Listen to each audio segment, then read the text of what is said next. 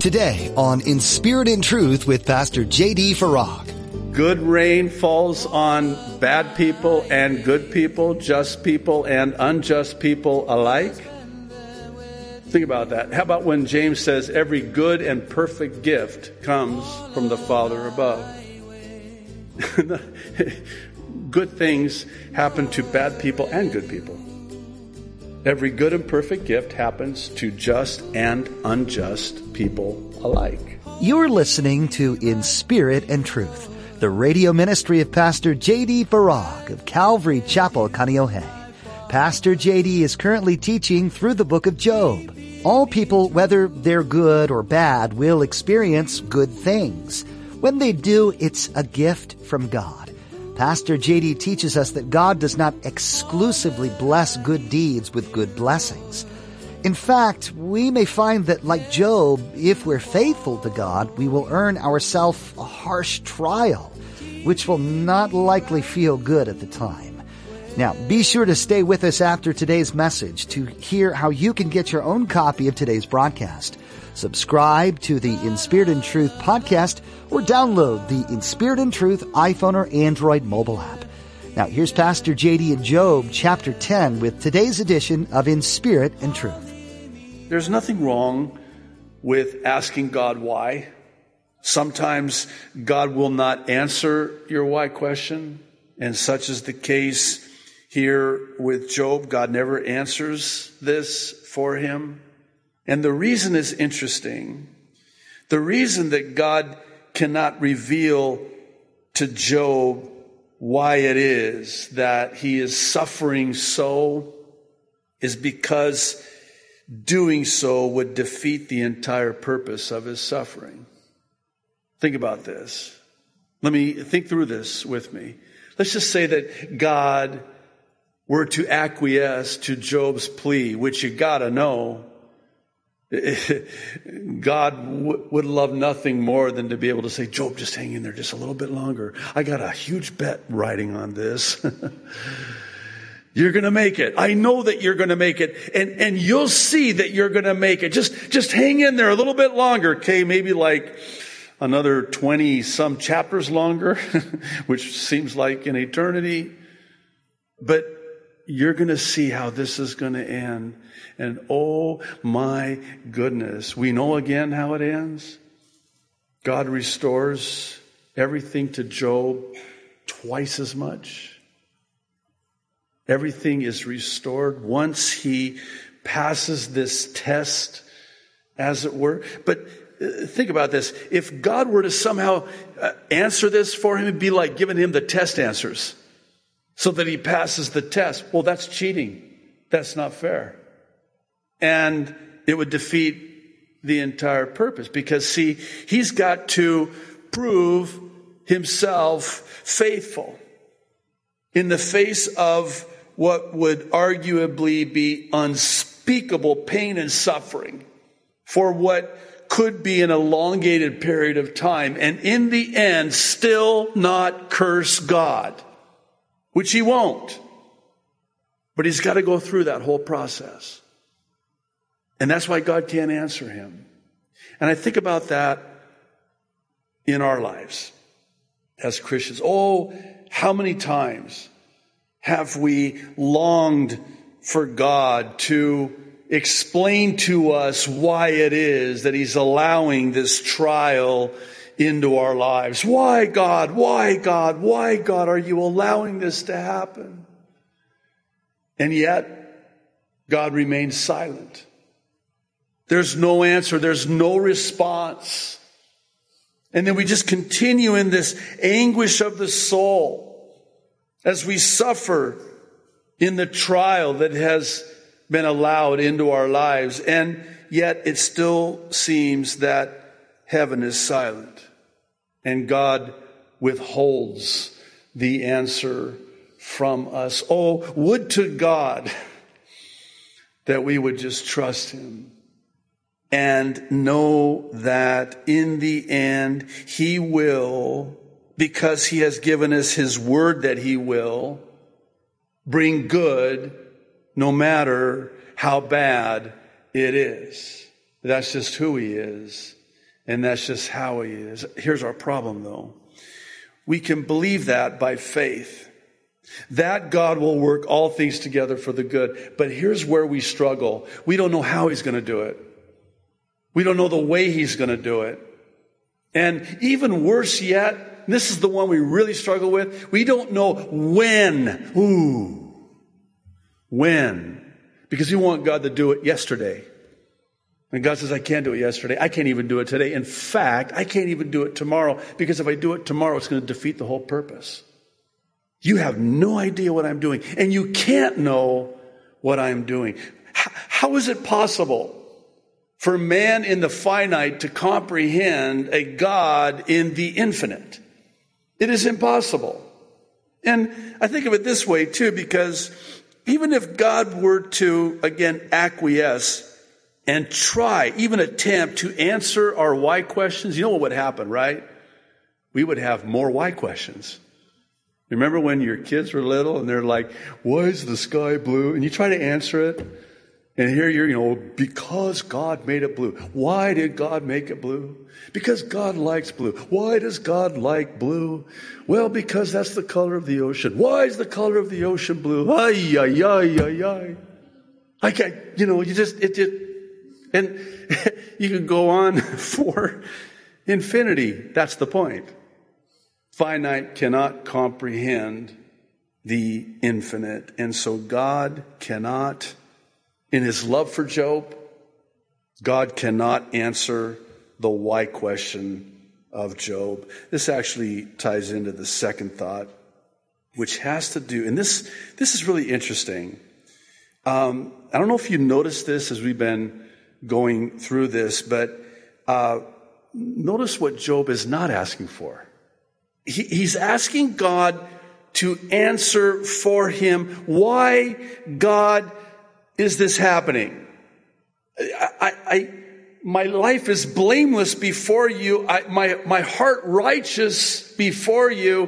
Why are you allowing such unspeakable pain and suffering into my life? He's asking God that, but what he's not asking God for is for physical healing. That's interesting to me.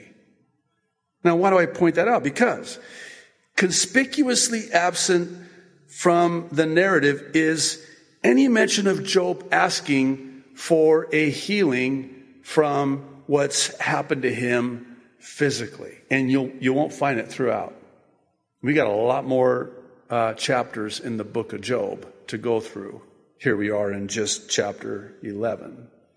Now, here's a thought as to why it is that Job's only question, the only thing he's asking God for is, why are you doing this to me? Why does it seem like you're against me? Is because Job's only concern is his relationship with the God he loves. The God, by the way, that he will never curse, no matter what. That's the only thing. Boils from head to toe. God, are we good? You can cover me from head to toe with all the boils you want, but if we're not good between me and you, that's my only concern. My only concern is my relationship with you, Lord. Forget the physical. Forget the emotional. Forget even the psychological. I'm only concerned about the spiritual. Wow. Maybe that's one of the reasons, if not the reason, as to why it is that Job will never curse God. He loves God. He loves God. And he's lost all of his children. And he's not even asking for comfort with the loss of the death of his children. I've lost a child. I know what that pain feels like. I felt pain in parts of my heart I never knew you could feel pain. And here Job has lost all 10 of his children. And the only thing he's asking God about is, what did I do against you, God? How have I sinned against you, God? Tell me, show me, because I need to make it right. I'll repent in a second. If you just show me what it is, I'll confess it. I'll do whatever it takes. That is his sole concern, is his relationship with God. Something's been severed. And he knows not what. And nothing else is of any consequence to this man. I just thought of a time in my wife's and my life before we had children. We tried for 10 years, could not have children. We pleaded with God. They gave us these medical explanations like in unexplainable infertility. We would get pregnant. We would lose the baby in a miscarriage, one in the second trimester. We lost one baby by way of an ectopic, very serious. And after 10 years, finally, we get pregnant again. And this was when God just spoke to me, not audibly, didn't need to be, that he was going to give me a son. And this was in response to a vow that I made to him, that if he would give me a son, that I would sell my business and I would go into the ministry and I would serve him all the days of my life. Well, what's interesting is once he was born, my wife says to me something that was probably one of the most profound things she's ever said to me in all of the years we've been married. We celebrate our 30th year of marriage this year. She said this. She said, I thought I ached for a son, for a child. But what I really ached for was God. I thought God was mad at me. That's why I was barren. I thought that God was against me. That's why he would not give me children. In other words, I thought I really wanted a child, but what I really needed was to know that God and I were good. That God wasn't punishing me, that God wasn't angry with me. What was the ache of my soul, the anguish of my soul, was my relationship with the Lord. I'll tell you, that hit me hard. Because that's really what it's all about in the end, isn't it? All of the other stuff on the peripheral is of no consequence. It is inconsequential. The only thing, that deep longing of our soul, that anguish in our soul is, are we good with God? Are we right with God? Because when we're right with God, then everything else is okay.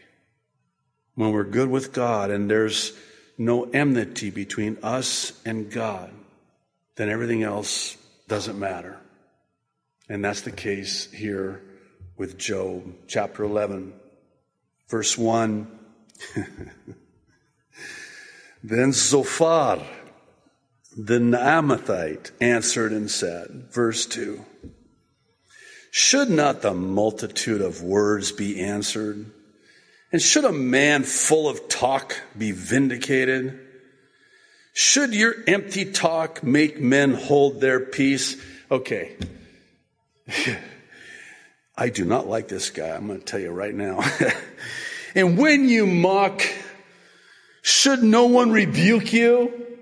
For you have said, my doctrine is pure, and I am clean in your eyes. But oh, that God would speak and open his lips against you. Oh, by the way, God will speak and God will open his lips, and it won't be against Job. It'll be against this guy and these other two so-called friends. Verse 6, that he would show you the secrets of wisdom, for they would double your prudence. Know therefore that God exacts from you less than your iniquity deserves. Do you know what? Do you know what he's saying there? He's basically saying this: all that's already happened to you, that's less than what you really deserve, Job. Are you kidding me? Wait, Zophar, you're telling me that my 10 children are dead? I'm sitting here. I'm hideous. Look at me. You can't look at me. You can't even look me in the eye. We saw that 2 weeks ago. He says, look at me in the eye. Look at me. They can't even look at him. They would wince just at the sight of him. You're telling me that I deserve more than this? That my sin is so grievous that what I am experiencing is actually less than what I deserve?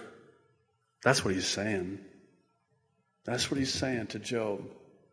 You know, you'd almost think that verse 7 would read, and Job cast stones and killed Zophar until he was dead.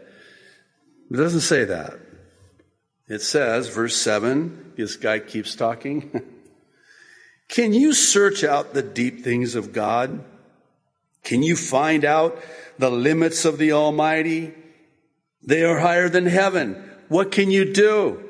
Deeper than Sheol. What can you know? Their measure, verse 9, is longer than the earth and broader than the sea. If he passes by in prisons and gathers to judgment, then who can hinder him? For he knows deceitful men. He sees wickedness also. You know what he's saying there, right? He's saying to Job, you're a deceitful man. Job, you're a wicked man. Will he not then consider it? Verse 12, for an empty-headed man will be wise when a wild donkey's colt is born a man. Let me expound on verse 12 if you don't mind. And I'm going to do it even if you do mind, because here's what he's saying to Job. Someone like you will become wise when a donkey gives birth to a man. No, that's what he's saying. Want me to read it again? Let me read it again. For an empty-headed man will be wise when a wild donkey's colt is born a man. In other words, if you see a wild donkey's colt giving birth to a man, then that's would be akin to you being wise. In other words, it's an impossibility. That's never going to happen. You being wise, never going to happen. If I'm Job, right about now, homicide. Yeah.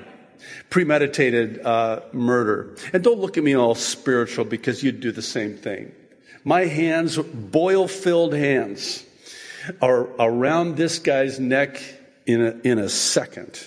In Jesus' name. So, verse 13, if you would prepare your heart and stretch out your hands towards him, this carries with it the idea of you just lay it all out before God. If iniquity were in your hand and you put it far away and would not let wickedness dwell in your tents, then surely you could lift up your face without spot. Yes, you could be steadfast and not fear, because you would forget your misery and remember it as waters that have passed away, and your life would be brighter than noonday. Though you were dark, you would be like the morning. And you would be secure because there is hope. Yes, you would dig around you and take your rest in safety. You would also lie down and no one would make you afraid. Yes, many would court your favor, but the eyes of the wicked will fail and they shall not escape, and their hope, loss of life. What he's saying here to Job is, if you would but confess, repent, and forsake your sin, just open your hands before God and plead with God and put away your wickedness, then he will restore you. That's the only thing that stands in between you and all of this coming to an end. He's basically echoing what his other two ugly friends, and I'm sorry to say that, but these are ugly friends, so-called. He's echoing what they're accusing Job of. Job, because this is their theology, remember. And lest we be too harsh on them, we should probably consider how our response is when we hear of somebody who has just been stricken with something unspeakable in their lives, is not our first response, oh, there must be sin in their life. That's why this is happening to them. No, think about that. Isn't that what we default to and think about when we hear about somebody who's had something horrible happen? God's chastising them for some sin in their life. Why do we do that? Why are they doing that to Job? Because that's our theology. Good things happen to good people and bad things happen to bad people. And Job, this is a bad thing. That means you've done something really, really bad to deserve this. That's our theology.